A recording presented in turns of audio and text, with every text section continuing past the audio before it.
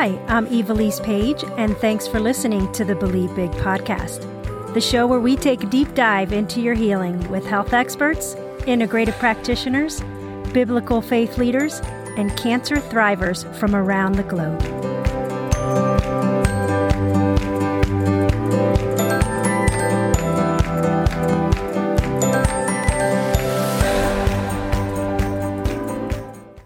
Welcome to today's episode on the Believe Big podcast. My name is Evilise Page, and it's an honor to spend this time with you.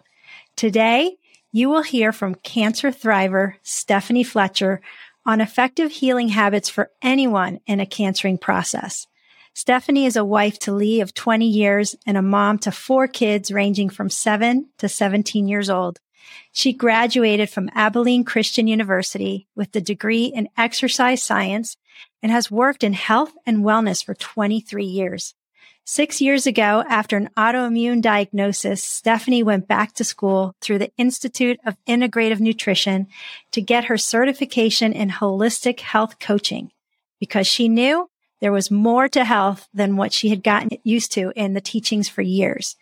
2 years ago, though, her life as she knew it took a pivot when she received a breast cancer diagnosis and embarked on the biggest learning journey of her life.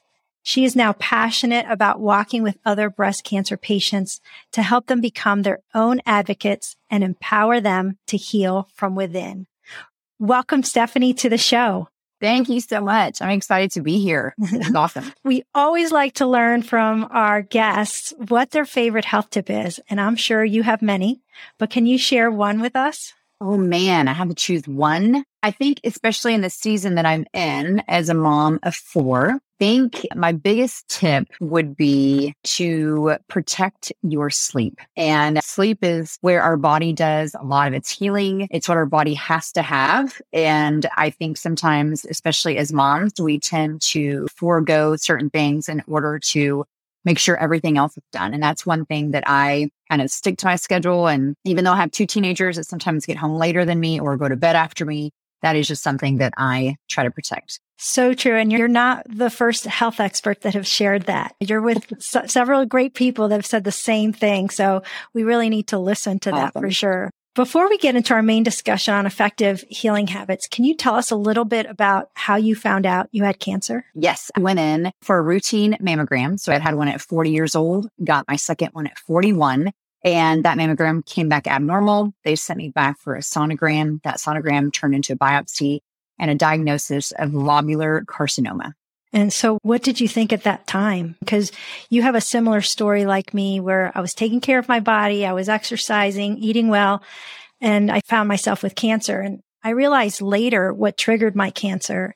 Have you been able to evaluate to discover what might have played a role in your cancer? Yes. So when you said I went through in my introduction, the biggest learning journey of my life, going into that diagnosis, I did consider myself a fairly healthy individual, especially in comparison to the rest of the world. And what I later found out, and luckily I had been going through this journey 5 years prior through going back to school at IIN, I discovered that health was so encompassing of spiritual, emotional, physical. And I think sometimes we think I'm working out and I'm eating a lot better than the normal world, so I'm considered healthy. What I found out was I had a lot of other things going on as far as my emotional health, my stress level, how I like to pack on 40,000 things at one time. And I thought that I was multitasking well, which then I found out there is no such thing as multitasking, but I found that the hard way. I think that through it all, I was able to dig back into my family history and into just as a kid, remembering always being sick and having multiple ear infections. And I grew up in France, actually. And my parents were big on homeopathic care because that's just what there was back then in France. So I think looking back, there was a lot of things that stemmed to my diagnosis, right? And just my terrain was actually deep down inside was really not that healthy. And so I had to go back. Luckily, I didn't have to go back to ground zero, but I had to go back to close to ground zero. Yeah, I think so many of us focus so much on the physical side. You have a disease and here's how you treat it. but we don't really focus in on that emotional, mental aspect that plays such a huge role in our healing. That was part of my story as well. I was harboring unforgiveness, and to God, no less. And I had no idea. Through the process of discovering that brought so much healing to my life. And so integrative or complementary therapies did you include in your protocol? I want to say this before we go into that, because, and I don't know if you guys knew this, when I emailed back, y'all were an extremely, and it makes me tear up because y'all aren't a massive organization, but your website is what led me to where I am. I was Googling everything I possibly could and searching for what do I do? Because even in the holistic world, there are tons of different options and everyone thinks that they're right. And so it was something about your website and even part of the resources, what to ask your physician when you go in, and just a calm really came over me. And I started looking at what physicians offered mistletoe, because mistletoe and that therapy made sense to me. It was one of the very first things that I could, in my holistic background and what I knew and all that, it made sense to me. And so I started looking, and I don't even know really why I picked Durango, Colorado, but I did. And I knew that my husband's cousin lived there. And I was like, at least I'll have one person that I know in this city. And so I went and kind of find out they were actually gone the week that I was there. So I was able to use their car, but I went to Namaste with Dr. Stacy Mulkey, and it was one of the biggest godsends. I literally wrote the whole time that I was there, story after story of the Durango Angels. The hotel that I stayed at, the chef there, I was changing all of my eating habits and being super strict. I was like, where do I eat? What do I do? And the chef came out. His name is Chef Safari, and he was from Africa. And he said, go to the store next door and buy everything that you can eat, and I will make something. And so I bought all these vegetables and stuff, and he came out. And this is that moment where you're like, what in the world? And I was sitting in the restaurant by myself, and I'm a very big extrovert, so it was hard to eat by myself, but I made friends. He comes out with 3 beautiful soups, and he had carved flowers out of the bed and made it so special for me. And we're still friends to this day. There was those types of things happened all over Durango, and they were just kind of what I call my first loves. And then I ended up finding an unbelievable place called Root Causes Medicine, which I think you've been there. Yes, they're great. They're incredible. And so now I get to work with Dr. Guillory at Root Causes Medicine. And so I transferred. I still talk to Dr. Stacy and all the people in Durango, but it's just easier with my life and it being full to be somewhere local. And they have been absolutely amazing. Incredible. You went to 2 wonderful places. I love both of those offices, and how that chef, that's really loving people. He really was the hand and feet of Christ for you. And you have people praying. Sure enough, God's angels did show up for you there. And that's incredible. Yes. I know you're a person of faith. So how did that play a role in your journey? And I feel like I'm going to cry like this entire time. You were able to. So when I went and had my biopsy done, I was actually flying out soon after to go to Oregon, and I was speaking at a health conference. I called my doctor and I said, hey, listen, no matter what the results are, please do not contact me. I will contact you when I get back. And she was like, really?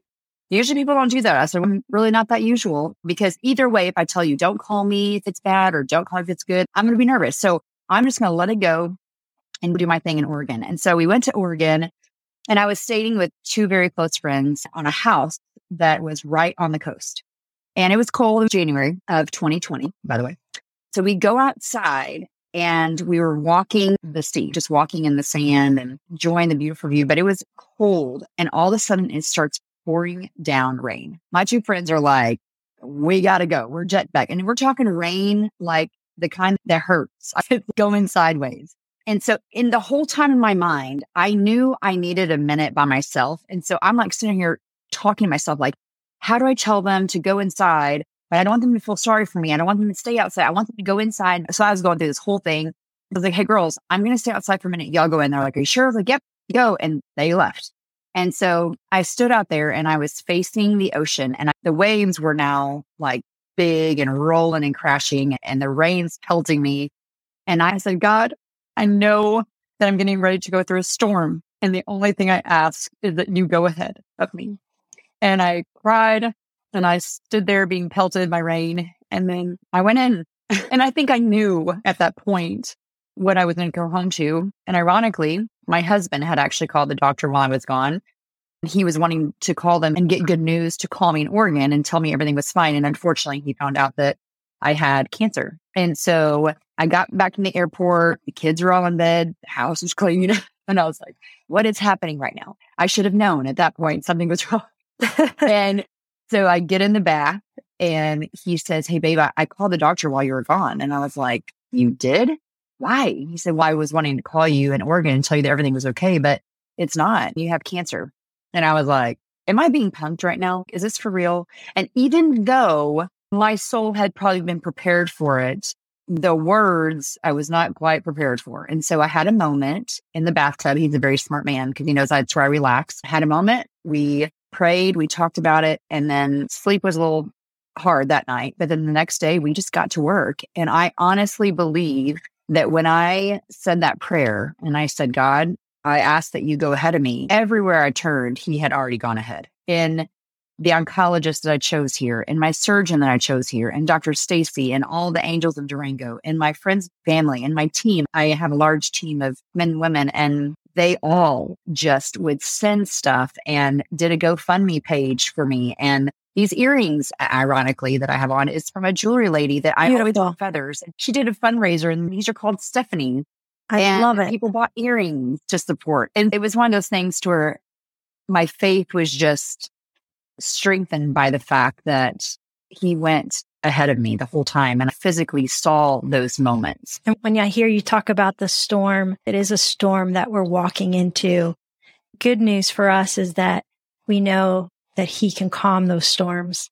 And so all he has to do is speak, peace, be still. As the story went, the disciples were on the boat and it calmed the waters instantly. And so he has that power to not only hold our hands through those storms, but to calm them. How did you practically calm those storms, especially the ones of your mind? That's a great question. One of the very first decisions I made was not to Google anything as far as my diagnosis. I mean, if it was things like when I was looking for an incredible breast surgery center, or I was looking for things like Believe Big, alternative treatments, that was fine. But I wasn't going to dig into anything that was causing my energy to go down. My husband was the one that did a lot of that research.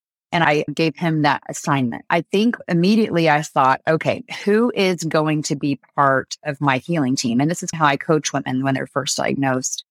You have to create a healing team, and you have to also remember that that team can change and it can morph at all times. And so I just started thinking, okay, who is not going to be on my team? But who do I want to really surround myself? So I had a group of prayer warriors that I specifically asked to be my prayer warriors during this. I have a very strong family. We unfortunately did not have a good church family at the time because we had just moved churches and then COVID hit. But I will say that that peace comes from surrounding yourself with words, with people that keep the peace, right? If you're surrounding yourself with people that are putting fear in you, or if you're listening to things that are putting fear in you, then that is going to stir up fear. And so I try to stay as far away as I could from any of the things that really caused me a lot of fear.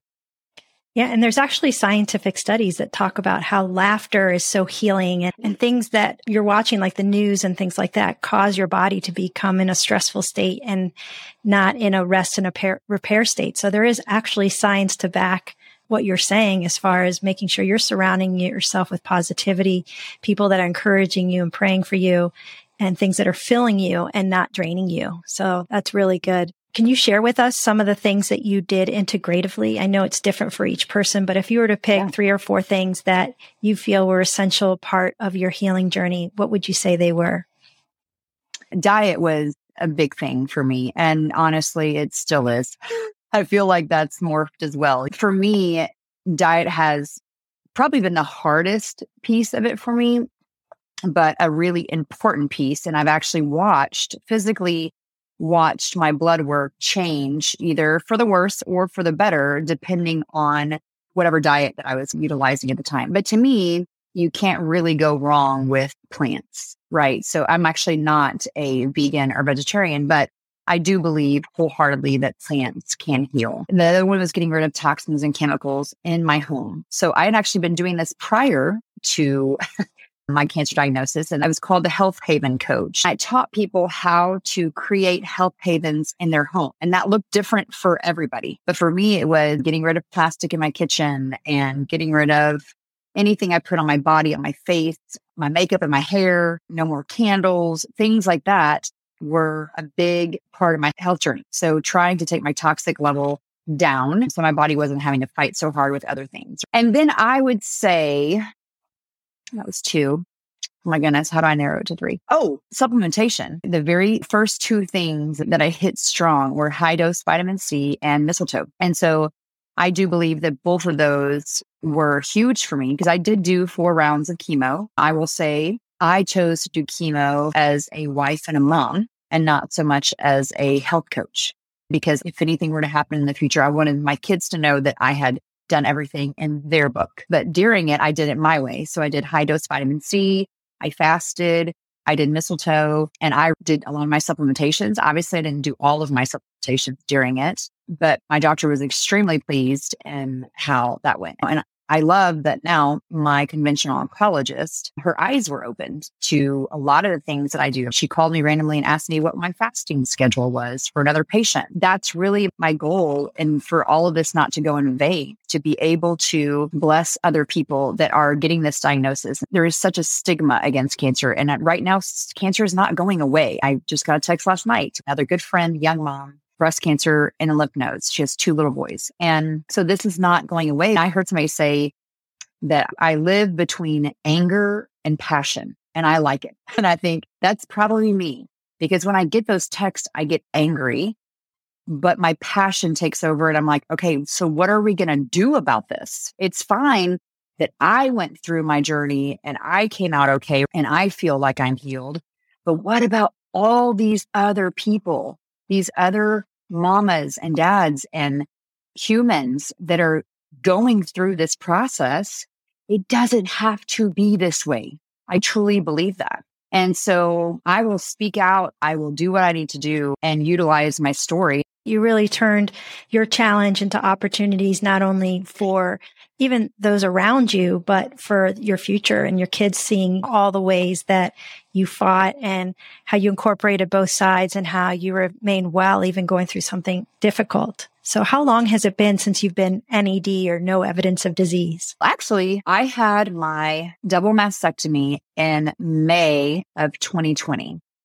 I was NED at that point. Actually did a cancer tumor cell test in June of that year. I had done another one and I was at a 4. Then I did another one right before I started chemo, but I did not get the results back until my second round of chemo, and I was at a 0.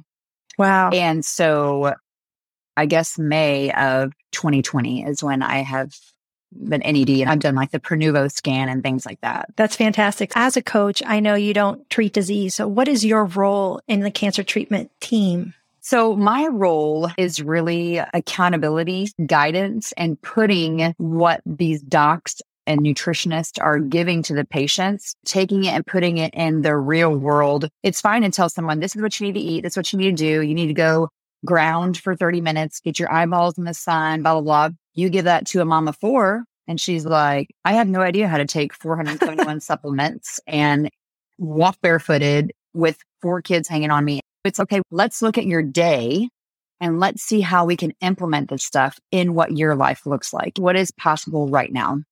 And so I take the information they're given and the instructions are given, and we mold that into what's the reality for them. And I think some of it goes to talking to someone who's been there and who's done it. And I think that's helpful for them. I have a client that only calls when she needs me. She knows she has 12 sessions. It's very different. I usually do not do this. So she called me from the doctor's office and she's like, my doctor's saying this. What do you think? And I'm like, what is your gut telling you? And she's like, I don't want to do it. I'm like, then I guess that's what you need to tell your doctor. You know what you want to do, so you just do it. And so that's what I do. That's awesome. So you help to empower them to make informed decisions. I love that. Do you only help breast cancer patients or do you help all cancers? So my focus is really more breast cancer just because that's what I can most relate to. And that's where my knowledge box is in. But I have actually had a male client that was not breast cancer. I've had colon, I've had ovarian. So I try to stick in that realm, but obviously I'm not going to say no to somebody. So if you could have go back in time now, knowing what you know now, what would you have done differently at the start of your cancer journey? Is there anything you would have done differently? At the beginning of my journey, honestly, no. Now later on, maybe, like when I decided to have my ovaries taken out, I think I wish I would have had some more information and dug into it a little bit deeper, but I was on a time crunch, which is unfortunately what happens a lot of times. You get diagnosed and all of a sudden you're on a timeline. And I'm like, wait, how did you even know when this clump came together? That is fascinating. So I think that there's things I wish that I'd taken more time. I did take a lot of time at the beginning and I was very strong in telling my doctors, I'm not going to do this until whatever. But when it came to the ovaries, I did have a surgery scheduled and the doctor could do the ovaries at the same time. And so I went for it. And now looking back at it, that's the only decision I might have thought through a little bit more. You're absolutely right. People are put on this conveyor belt of chemosurgery, radiation, the sense of urgency. They don't feel like they have time. And we're always telling people based on what our physicians share, which is most of the time you do. They say it typically takes 7 to 10 years for the cancer to grow in the first place for it to be visible. And so you have time to take 2 weeks, let's say 3 weeks, 4 weeks to really dive into making sure that you're making the best decisions for yourself. Unless it's an acute situation, like a bowel blockage or something like that, then, you can't, but you typically do have time. And I think that's one of the things that most patients experience is what you do. You're put on this time restrictive decision-making process. And when we rush and we make decisions without really spending the time to really look into it, it can make it more difficult to feel like you're empowered to make the right one for yourself. What advice would you give to someone who has recently been diagnosed? It goes back to what I just talked about. Take a breath. I think that if we can learn to breathe and just slow down in our process of diagnosis, then we have the opportunity to listen to what our bodies are saying. But I think in the noise and the speed and the fear that a lot of the medical community will put on us, we just don't take the time to breathe and to think. We almost become these uneducated robots all of a sudden. And so you get cancer and then you're like, yes, sir, yes, ma'am, whatever you tell me to do, because I just don't want to die. And I'm thinking to myself, first of all, this might be news to all y'all, but we're all going to die at some point. Yeah, I'll have an expiration date, my husband said. That's right. Yeah. And we all want to die well. But the problem is that in that fear of not wanting to die, we're not really living. And we're living in this fear of what if, like, the fear of it coming back is a real fear for me. And I usually can keep that under control. But there's days and I'm like, man, this would suck to have to miss this or this. And it's hard. So what I would say is, take a breath, slow down. And if there's a doctor or a nurse or anything that you do not feel comfortable with, you have the power to fire them. You are paying for these people. You're paying for their expertise. And so put yourself back in that place of empowerment and realize, like, it's okay if I don't like what you're saying to me and you're putting fear in me. So I'm going to move on, because believe me, there are tons of people in the medical field that are incredible people that are willing to work with you. So go find someone else. Yep, that's great advice. And that's one of the things that we also share with patients that reach out to us is that this person's going to be following you for years to come. And you want to make sure that they are a team player and not someone that's my way and the highway. I say, interview 3 different oncologists for your cancer type at 3 different hospitals and see who responds to those questions in the way that you feel would be most supportive of your desire and for your approach. And it's so critical because, yeah, they're going to be in your life for a long time. And you don't want every time that you walk into their office that it's going to be a fight or causing you more stress. So really great advice. Yeah. And in closing, I can't believe that the time has gone by so quickly. What about someone like yourself who has rung the bell, you're cancer-free, and you're told that? What advice would you give to that person that has just rung the bell? Here's the thing. What we are is, and I tag this in all of my things, is it's a cancering to healing journey. And this journey does not end with a bell ringing or a end of radiation or a surgery or whatever. This is a continuous journey. Does it get easier? Yes. Are you going to have better days or days that you don't think about it? Yes, for sure. But I will tell you that this journey is usually something that helps us to pivot in ways that we should have pivoted a long time ago. We have to learn that what we are doing to our bodies, whether it's cancer, autoimmune disease, thyroid, whatever it is, any kind of dis-ease in our body, we have to learn that this healing journey is forever. There's never going to be a pinnacle point in our lives where we're like, I just reached it. Like I literally just won. I am 100% the healthiest I will ever be. That's not going to be true. You got to take things slow and you've got to learn that your journey is going to look like those waves, right? It's going to look very different. And so give yourself some grace. I gave myself a lot of grace this year, maybe a little bit too much. And so I'm trying to get back into that rhythm of when I was like full on in that healing mode, right? Enjoy this journey and realize that this healing journey is really the one that everyone should be on. Every single human should be on this journey of how can I serve this body that God created in the most amazing way so that I can serve others in the best way. Because when we are not well, it is very hard to be those incredible vessels, right? That God's created us to be. Yeah, that's great advice. And when you're talking about that, I have this picture of a fire truck and they're always ready for whatever call is coming. But those fire trucks aren't dirty and the tires are flat. Every time you see them, they're spotless. They're ready to go, full of gas, ready for whatever emergency it is. And that's similar to our body. We need to treat it so that we're ready and we're prepared to do what God asks us to do next. And I'm so glad you shared that because even almost 14 years post my NED, no evidence of disease, I still, to this day, take mistletoe as prevention. I still get all of my cancer markers done every year to make sure that my levels are right, my toxicity levels, and all those things that are part of living in the world that we do today to continue to live a healthy, a long, and vibrant life is so important. So thank you so much for all the wisdom you shared today. And I know that this podcast is going to encourage so many on their cancering to healing journey. And we'll look forward to hearing from you again soon. Thanks so much for having me. This was awesome. Thank you. Blessings.